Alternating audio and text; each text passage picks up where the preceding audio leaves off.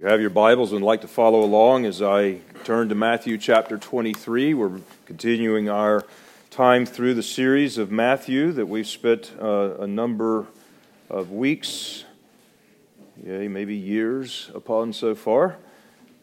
And we're going to look at this chapter and just consider two verses, the next two verses.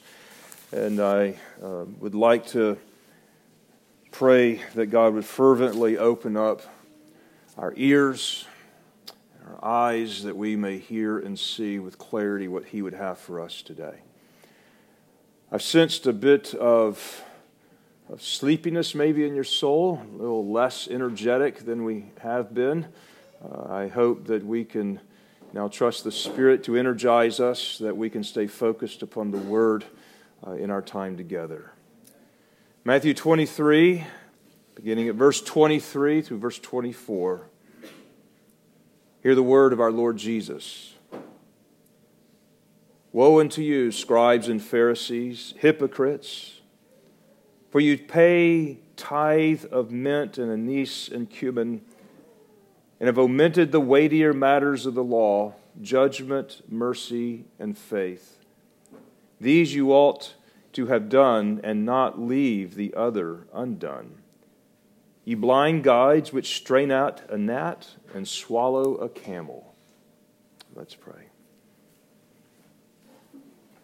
Our Father, this is your holy word, of which your Son gave to the scribes and the Pharisees many years ago, but whose audience it was intended to be much broader, and we are now included in that intended audience to hear.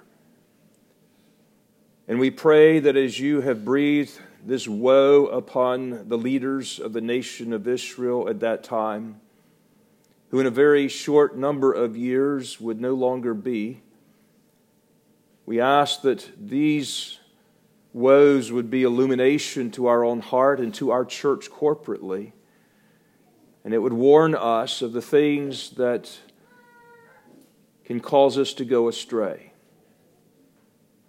And we ask that the Spirit would fill the preaching of the Word and freshly anoint the preacher and each one of our hearts that attend to these things, that we may receive them and our hearts would be fertile ground, that the seed planted may bring forth much fruit. We ask that as we hear this message this morning, that you would be merciful to us, for we need your great mercy.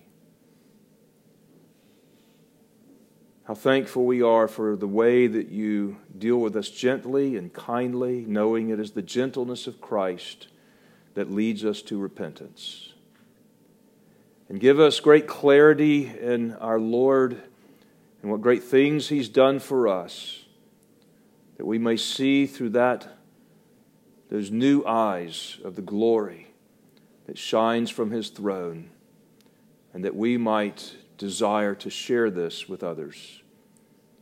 Apply this message generally and specifically, pointedly and with effect, to bring forth the fruit that your Spirit would be pleased with, to the glory of Christ and the Father, in Jesus' name.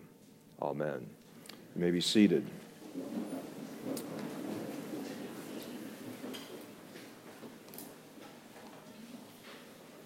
A ship came into harbor, and as it was doing so, the crew was busily preparing for its landing after a long and good sea voyage. As the ship docked, the crew immediately began prepping the ship for its next departure, meticulously cleaning and swabbing the deck, polishing the brass. And so busy were they in all of the ship's chores, they didn't realize that they had drifted back out to sea, because the one thing they neglected in the harbor was to secure the ship to the dock. They had become so preoccupied with the little meticulous things that were good, but they failed to do the main thing when they got to the dock. And that kind of thing can also happen to a church or a ministry and even a member of a church. When we become preoccupied in the little things to the extent that we neglect the main thing that our Christian lives are all about. And we drift out to sea. Oftentimes unnoticed until the storm overtakes us and it's too late to get back to safety. We are in a section of Scripture this morning where Jesus is directly now confronting the scribes and the Pharisees. But the matters of which Jesus here speaks are for a much larger audience in mind.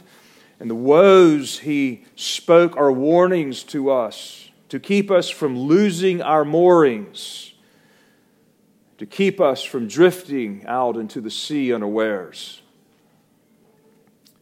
Remember that the scribes and the Pharisees began as a good movement. There was good intentions and good things about it when they began several hundred years before the time in which Christ was now speaking to them, the time between the intertestamental period, between the Old Testament closure and the time in which the New Testament once began. But it was a good movement that went bad. And in this chapter, we are considering some of the ways that which started good went bad. This is relevant for any church to consider the warnings of this chapter. It's relevant for any of us individuals to consider it personally.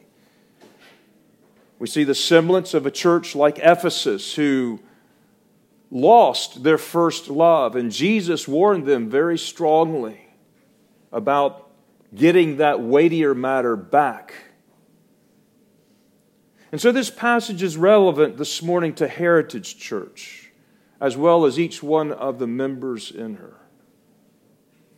And the question that we need to ask ourselves corporately is, there somewhere along our good way that we have neglected the weightier matters that matter to God while we're preoccupied with the lesser matters? Are we in some way majoring on the minors and missing the main thing? Or are we heading in that direction? The same question should be asked of you and me personally. This morning I want us to consider Christ's warning to those who major on the minors and end up missing the main thing. In verse 23 and 24 is the next series of woes in this chapter of woes, a consecutive woe of 8 here that we see in this section. And here we have the next one. And this woe that Jesus now breathes in verse 23, expanding it in 24, concerns the neglect of primary things while laboring over the minutiae things.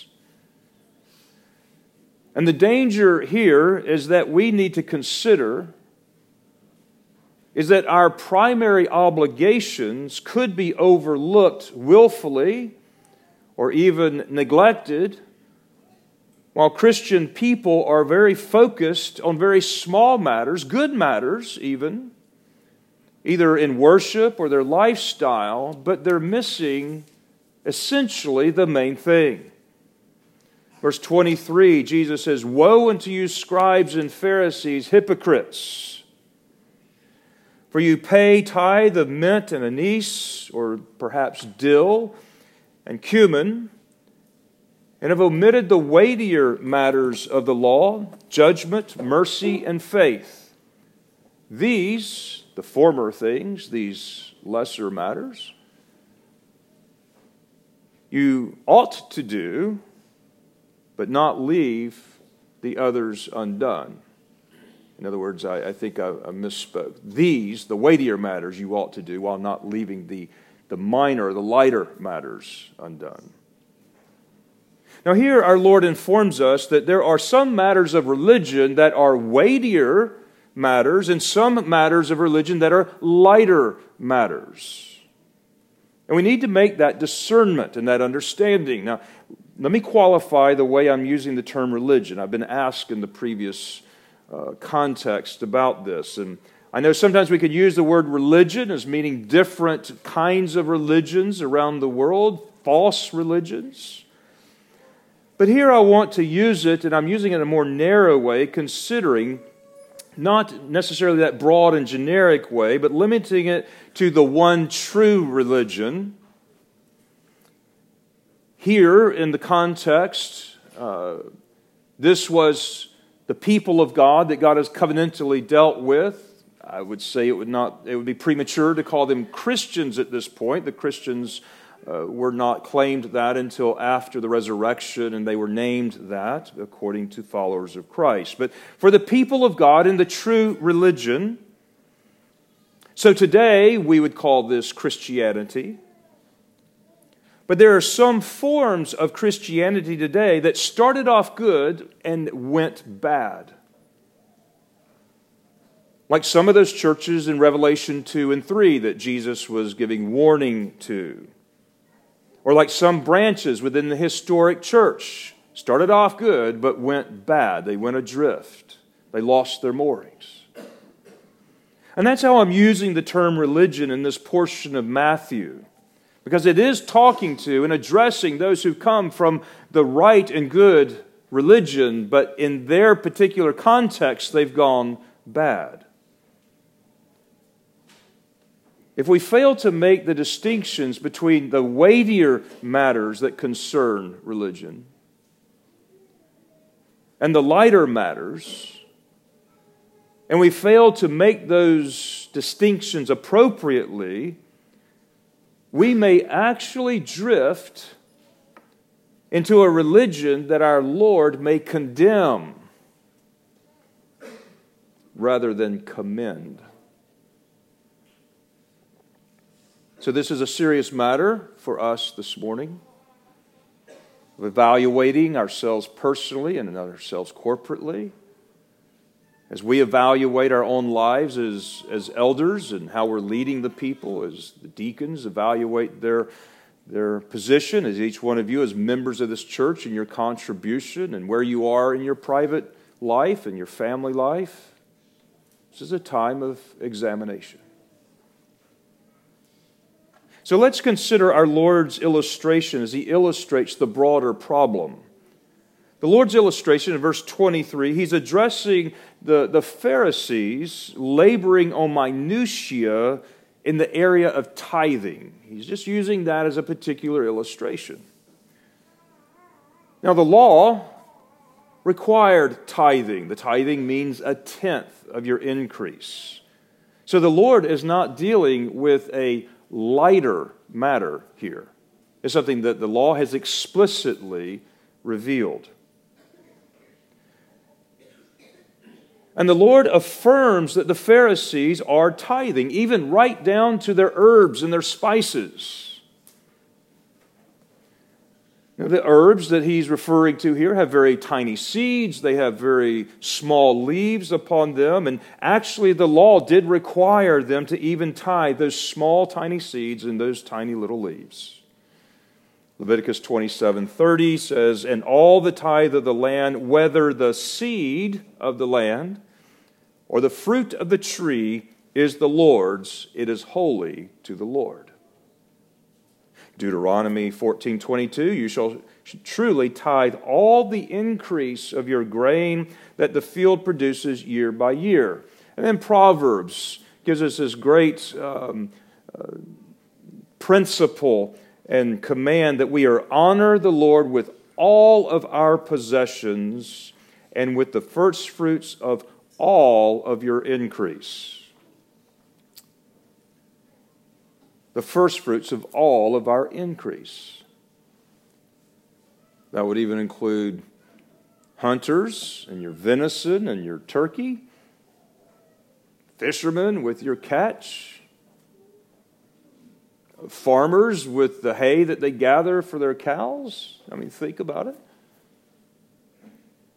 So the Pharisees, on the one hand, were not being over-exacting, and that's why Jesus says that they shouldn't neglect the tithing of the of the mint and the cumin and the anise or the dill.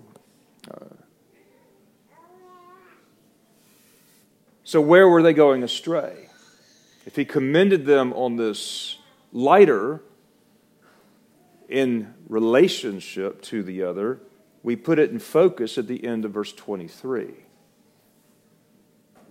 See, in verse 23, at the end it says, you were doing these things, but you omitted the weightier matters of the law, judgment, mercy, and faith. These weighty matters you should have done, while not leaving the others undone.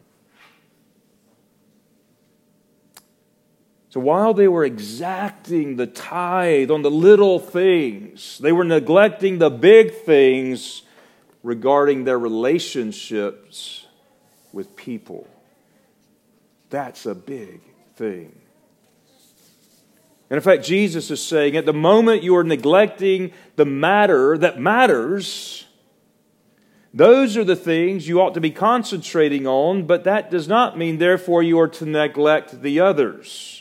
The weightier matters were the primary obligations, and those were the things that were being neglected, while exacting the precision of the tithe of their spices.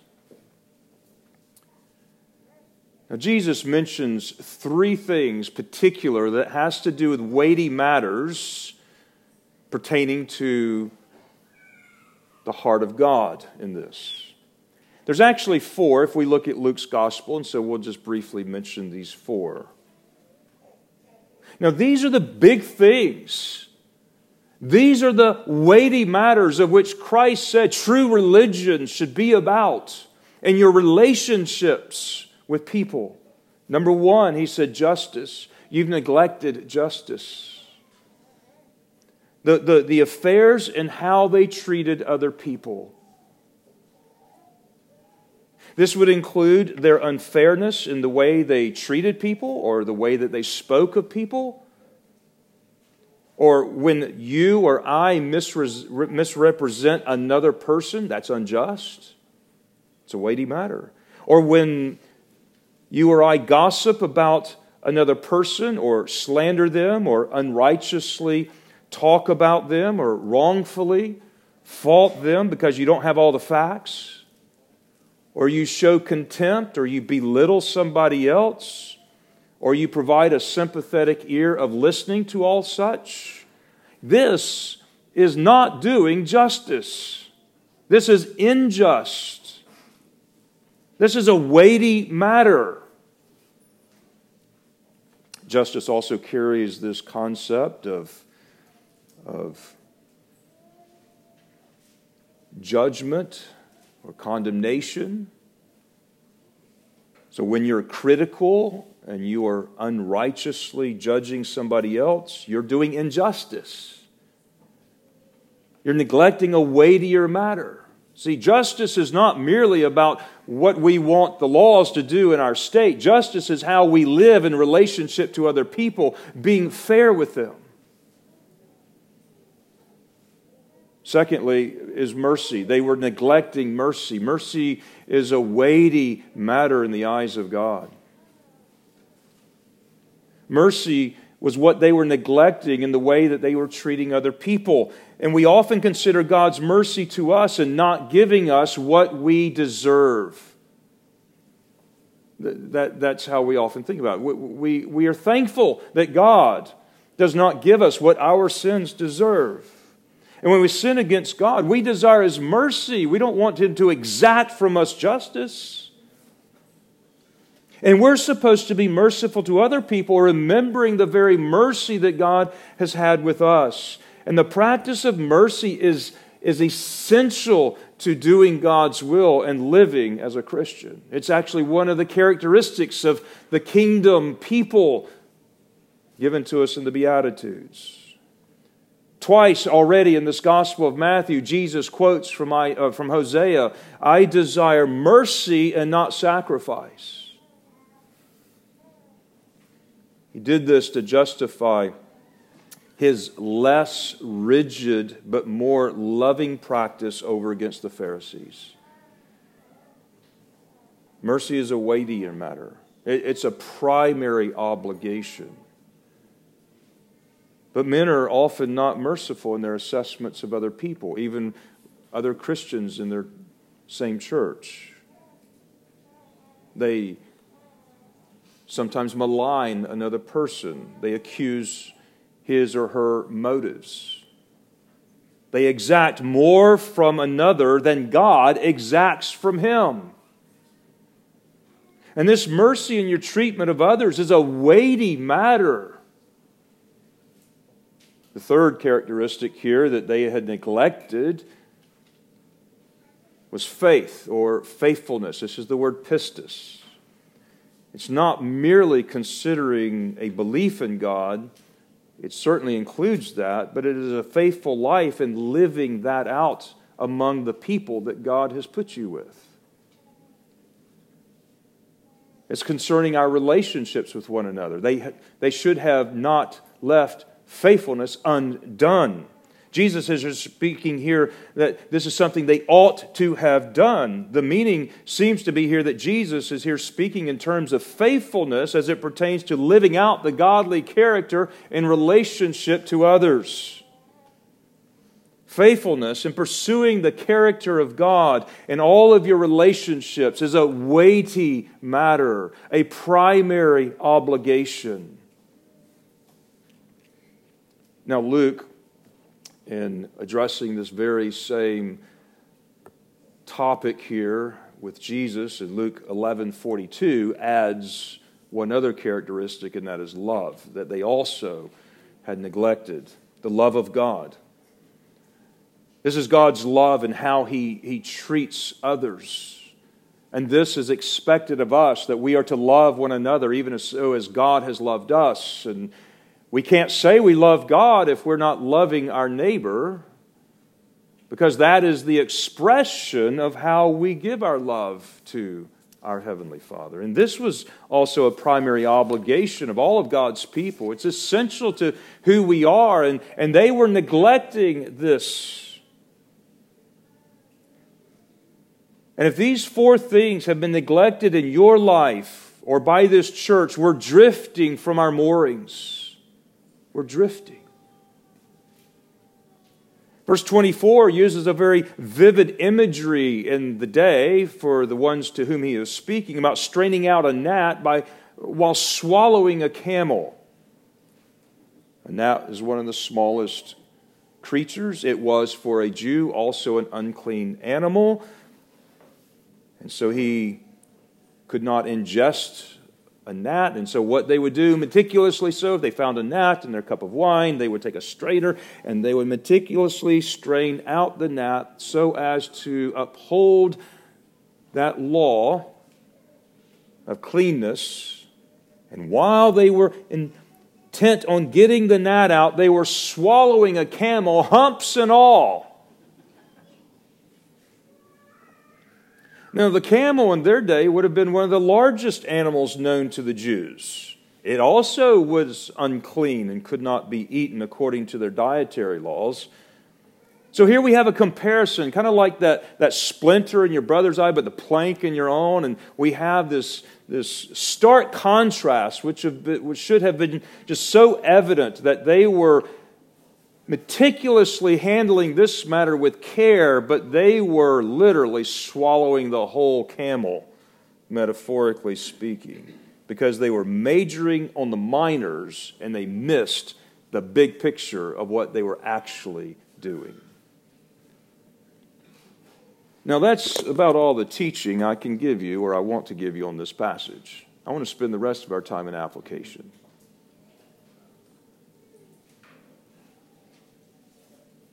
How can this kind of thing happen? How did it happen to the Pharisees? It would be instructive for us how it could happen to us as well. As a community of believers in a church, it is impossible to live apart from the body and the body life from one another. And so the practices of our brethren and one another and their convictions and their viewpoint come into our room and we into theirs. And when and how religion goes wrong, when it is preoccupied with the minutiae, is when somehow it overlooks the really big issues about what those relationships are with others. You know, relationships are things we have to work at.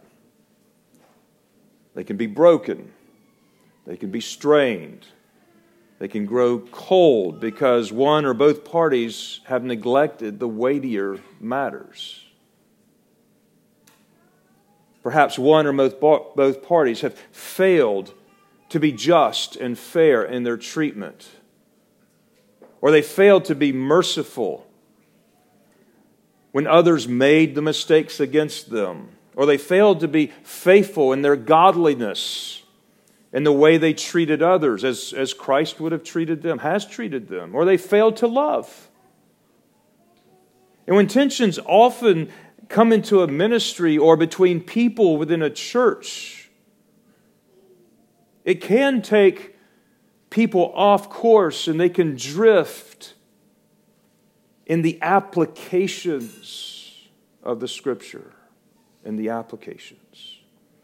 And the main point that we should be looking out for is when our applications from the Scriptures become confused with the Scriptures themselves.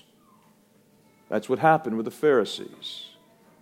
When the applications of the principles were so lived out that they actually became the new principle. We need to look out for that constantly. In a good and biblical church, when the principles of Scripture are considered, there's very little resistance on that. That's also true in preaching and in our discussions among each other. But when the principles of Scripture need to be applied in order to live the gospel out, that is where the problem comes.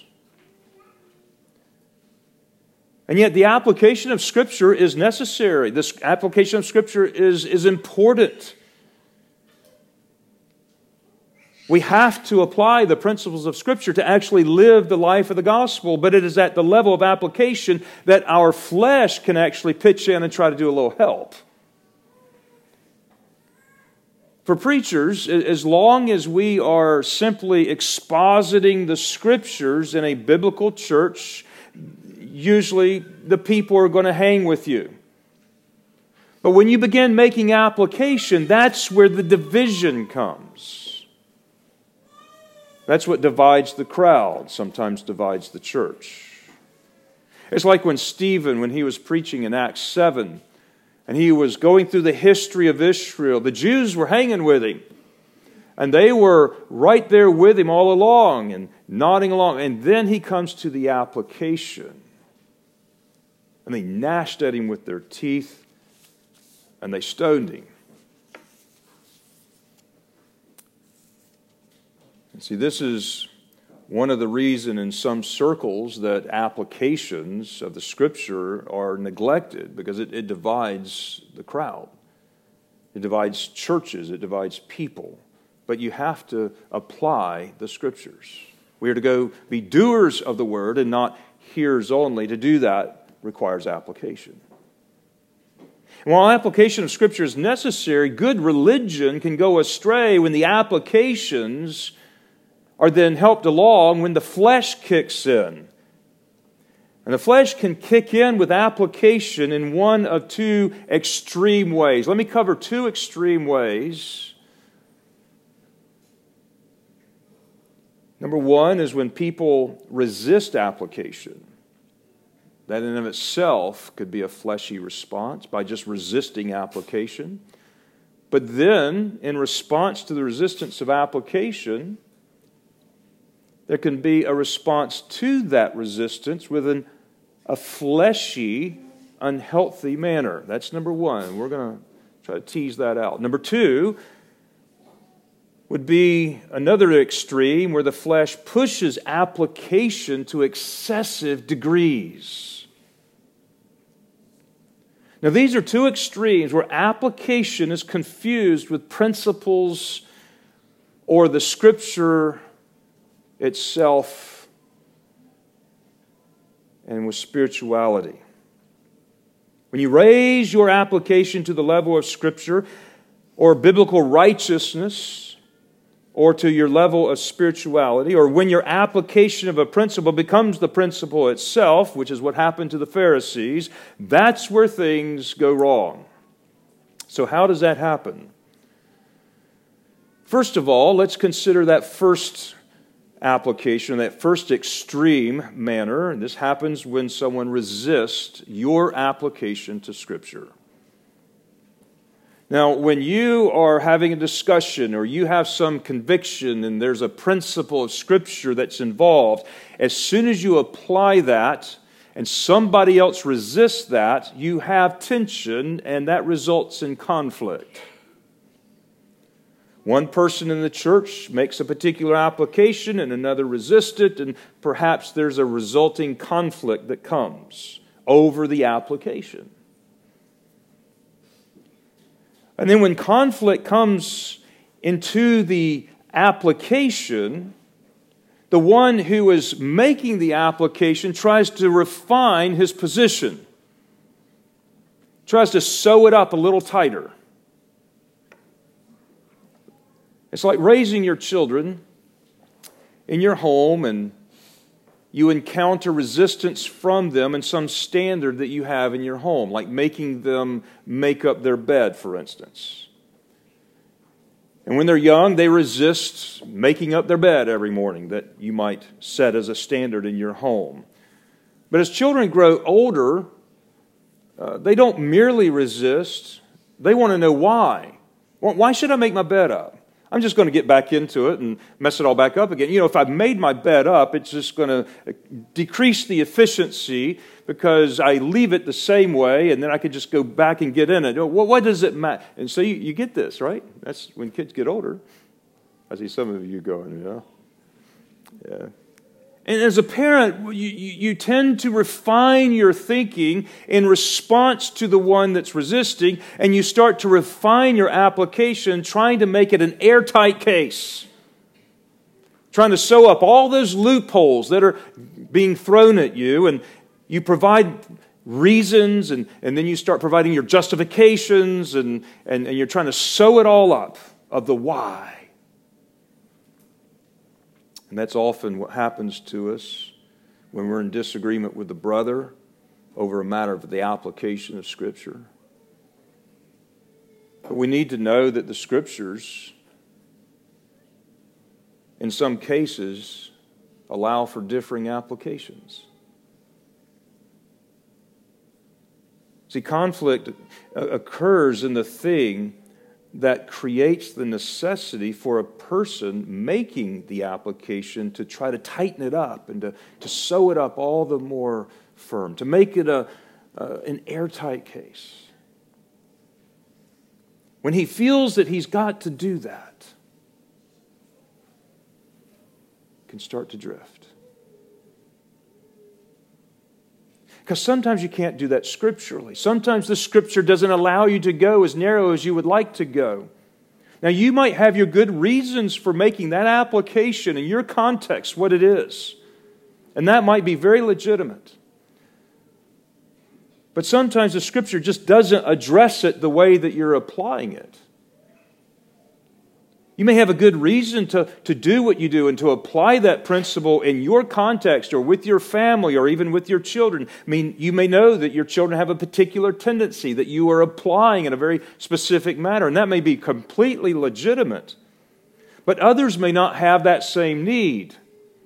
And you can't then find the application for that specific Scripture. And then what you have to do, you have to tighten it down. You begin sewing up all the loopholes. And you inevitably, in order to try to make it that tight and that hermeneutically sealed, you begin appealing or resorting to things that are outside of Scripture. And we begin to justify our application this way.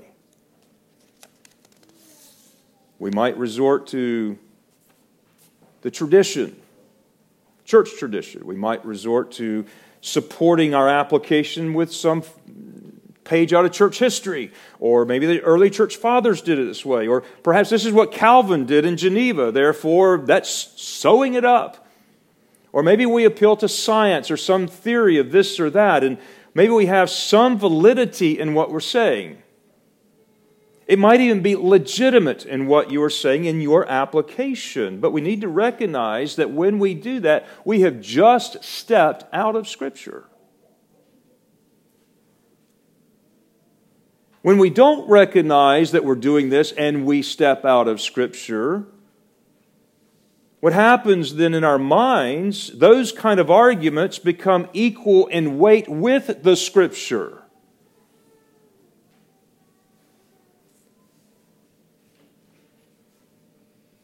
And that's one of the ways that our applications come into the weight of Scripture itself, or even becomes the new principle of Scripture. Again, let me summarize how this has happened with the Pharisees and how what we need to be watching out for. There's an application of Scripture that comes along. The Scripture maybe we agree upon, even in the principle form, but the way I apply it's different than the way you apply it. And because of that, there's resistance to the application. And that resistance can even create some conflict. And maybe I want to defend that application.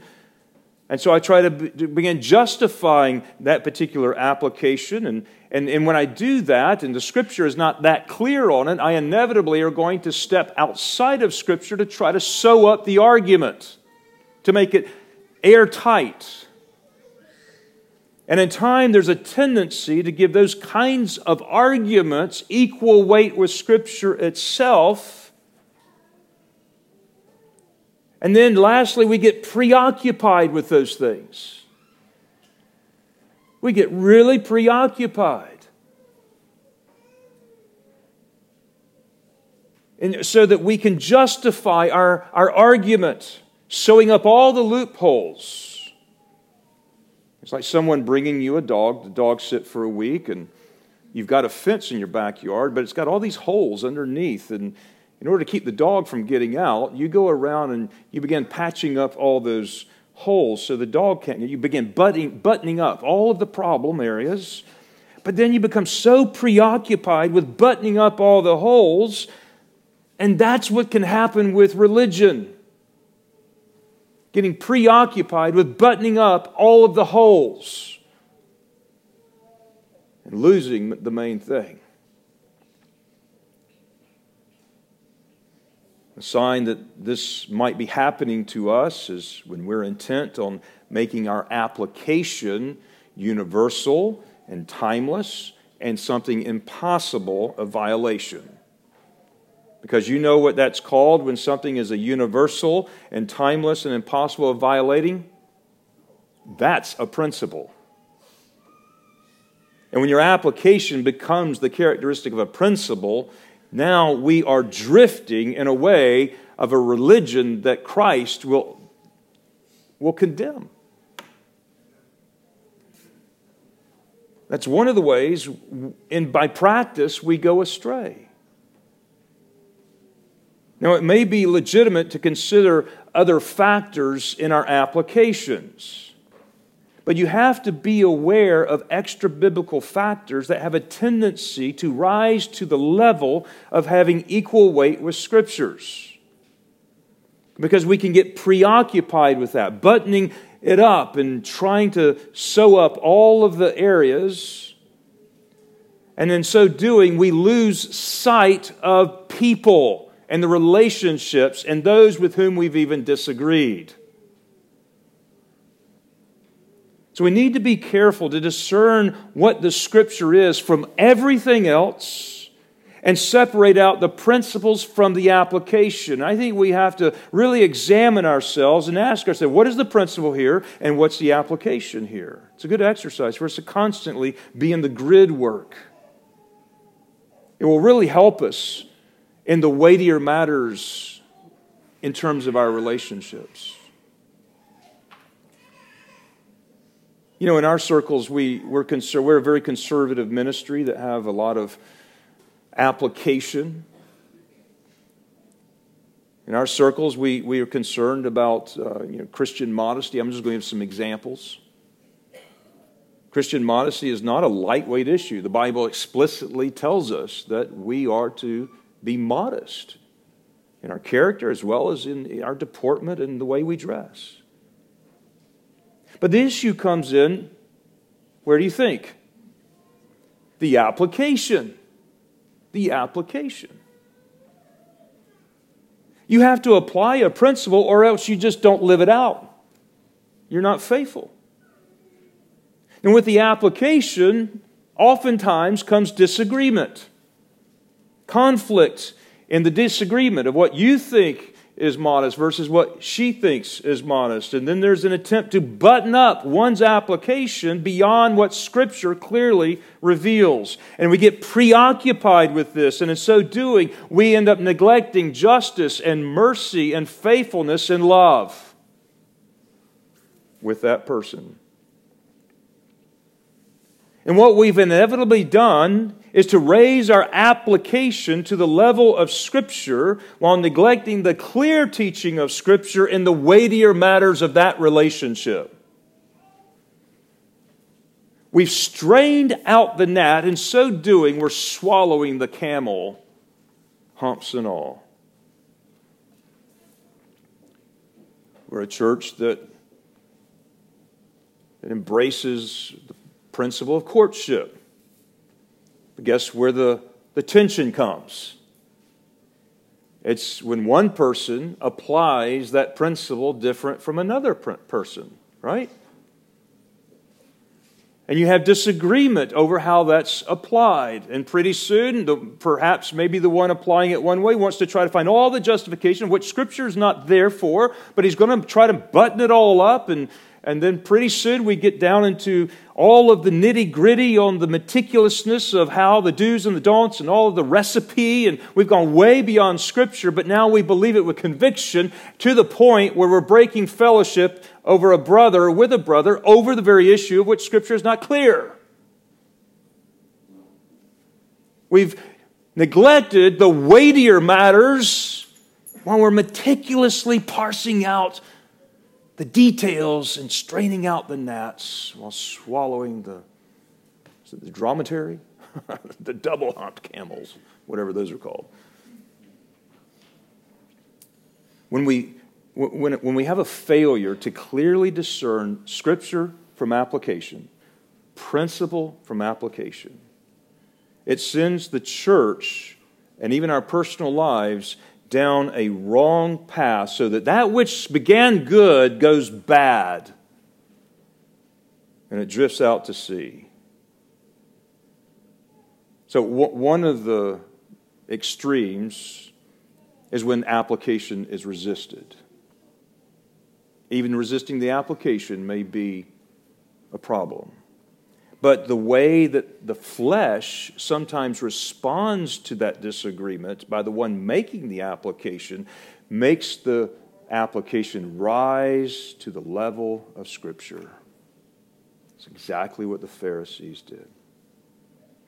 The second extreme of application that can send a church or a Christian adrift is pushing an application to an excessive degree. That doesn't necessarily involve a conflict between people, as the first one often does. But what I mean by pushing an application to an excessive degree is when those applications become our spirituality. Doing it that way, with that certain exactitude, is how you evaluate your spirituality and your relationship with God.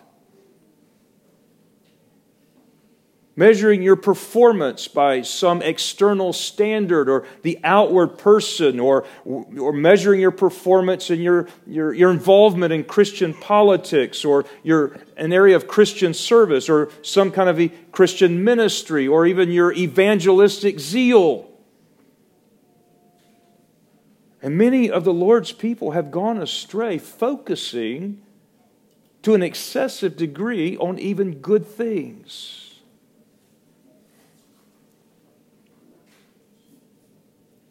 while one may have an evangelistic zeal, and we've seen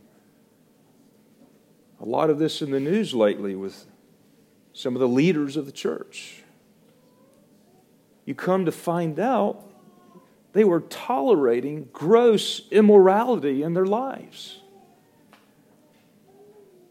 And yet in their own judgment, they may think that God may overlook those sins because of how many souls were saved or how much good had come out of it.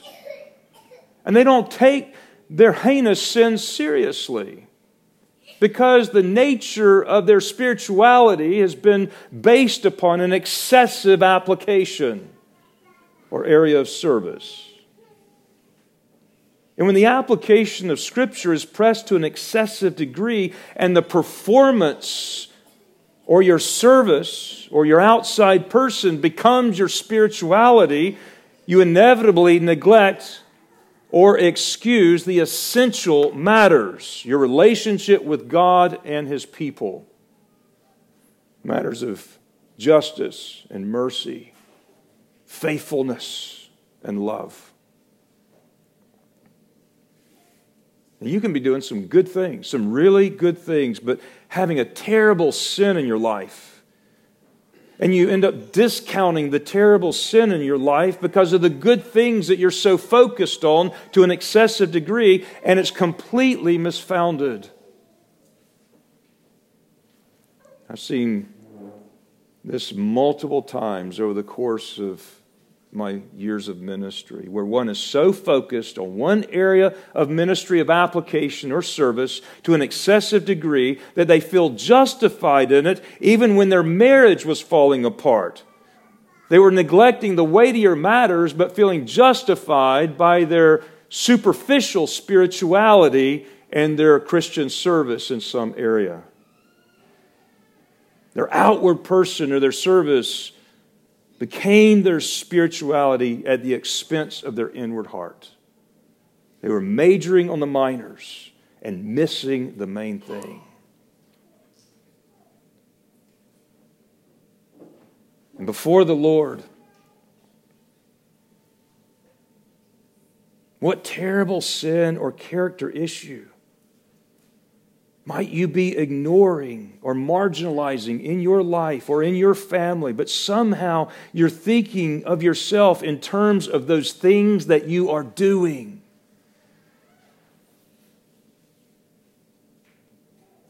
Is there anyone here that might be in danger of thinking that good service or faithfulness can atone for a critical spirit or a backbiting tongue or a judgmental attitude?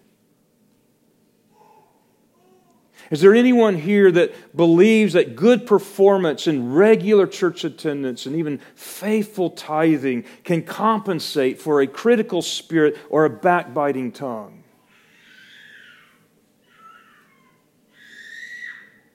We're a church also that, for the large part of us, if not exclusively at our current membership, homeschool our children. And we have some principles that we are basing that upon, and the application is the Christian education of our children. Maybe that's the principle, and the application of it's the homeschooling, yes. But some parents lose their very children that they were trying to save because they neglected the weightier matters of justice and mercy and faithfulness and love with their children in those relationships. But they were excessively preoccupied with the lesser matters of all the academic achievement and all of the structure of making sure the outward person was just so and exacted with precision, but they neglected the weightier matters, what really mattered. And their spirituality was misplaced. Oh, they kept their kids out of government schools, which is a good thing, in order to instruct them in godly character. But they lost track of their objective, and they pressed things to an excessive degree, and their kids then get older and rebel, and the parents neglected them with these weightier matters. And their children are adrift out at sea, and the parents are responsible. We're a church that believes that women ought to have their heads covered when they gather for worship. We believe that's scriptural from 1 Corinthians 11. We know there's a lot of people that disagree with that. But the principle that matters is one of submission and being under headship while gathered in the place of public worship. But at home, if a wife manipulates her husband, is not submissive wife at all, she negates the very principle in her heart that she's applying externally. Or a husband who has family worship with his family and is a stickler about making sure it happens, but there's very little justice and fairness and mercy and love and faithfulness in the character of God, and it's just maybe more perfunctory. Pushes an application to an excessive degree while neglecting the very essence of what it's all about. We can so easily strain out the gnats with our precision and exactitude and superficiality of our external man while we're swallowing a camel and not even knowing it. When people follow a particular script of application, but their hearts are not into the principles from which the application springs, it is a wrong spirituality, and the moorings have been loosed, and they're drifting in the wrong direction. That can happen to individuals. It can happen to a church. We could be about our corporate worship and the beauty of the music and the precision of the liturgy and all the glorious things, and yet we can neglect the weightier matters of the law and have all these things that are right and good and left undone, and yet at the same time neglecting the relationships that are the essence of what God's people are to be in union with Christ and communion with one another. We're drifting. If that's true of this church, if it's true of you personally, if you've contributed to that kind of, we need to pull this in and repent and let the Spirit bring us back and get our anchor fixed back in Christ. When people have made their arguments for their applications and yet are unjust with the people who differ with them, and perhaps they even mischaracterized those people and they scoffed at them and they didn't bother to do their homework and find out all the facts. Justice was completely neglected when pressing their application on others. They weren't being fair. Sometimes men are not merciful in their assessments of their Christian brother. They malign the other person. They accuse his motives. They even judge the motives, and they get very critical. How would you like God to be that exacting with you when you made mistakes? We need to be aware of our tendency toward this because we all have sinful flesh with us.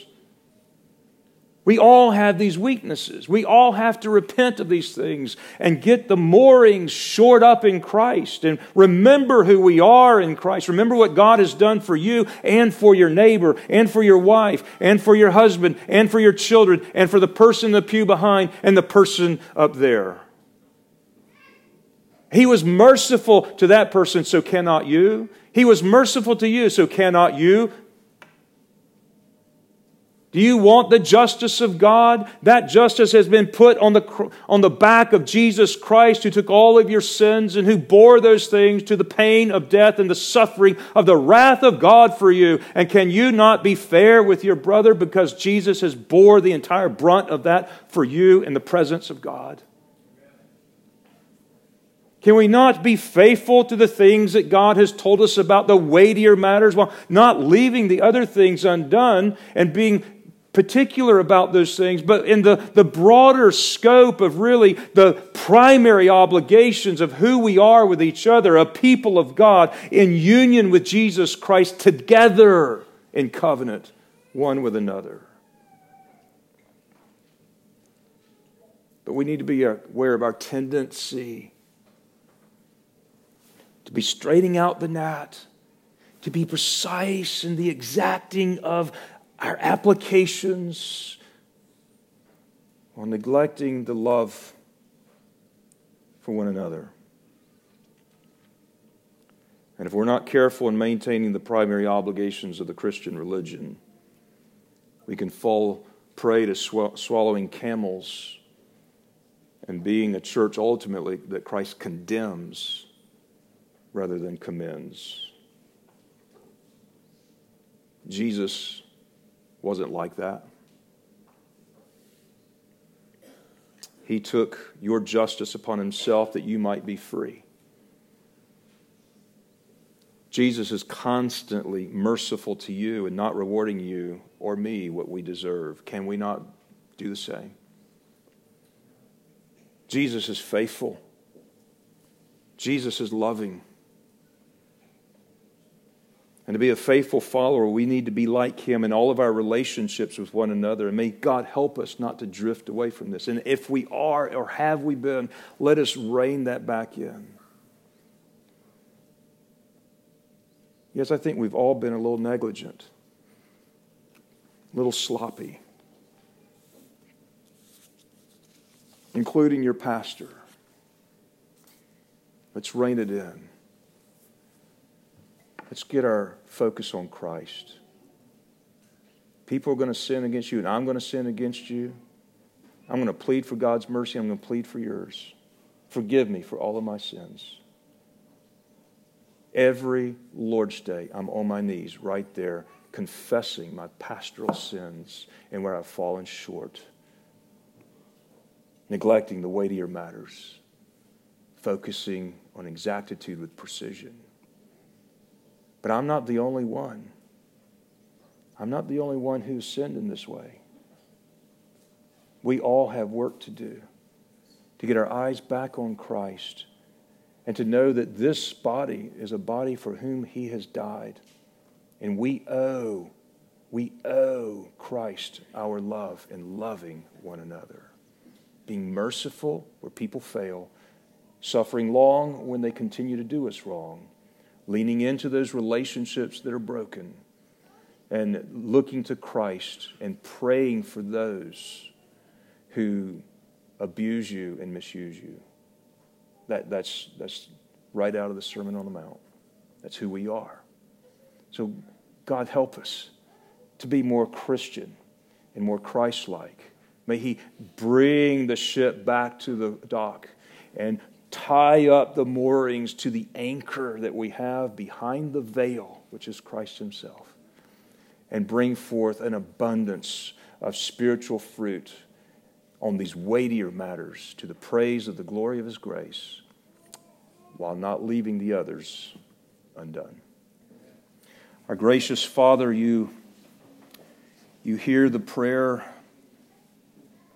of the pastor of this church, of which we all join in, asking that you would forgive us for our sins, where we have been meticulously exacting in some areas, but have neglected the weightier matters.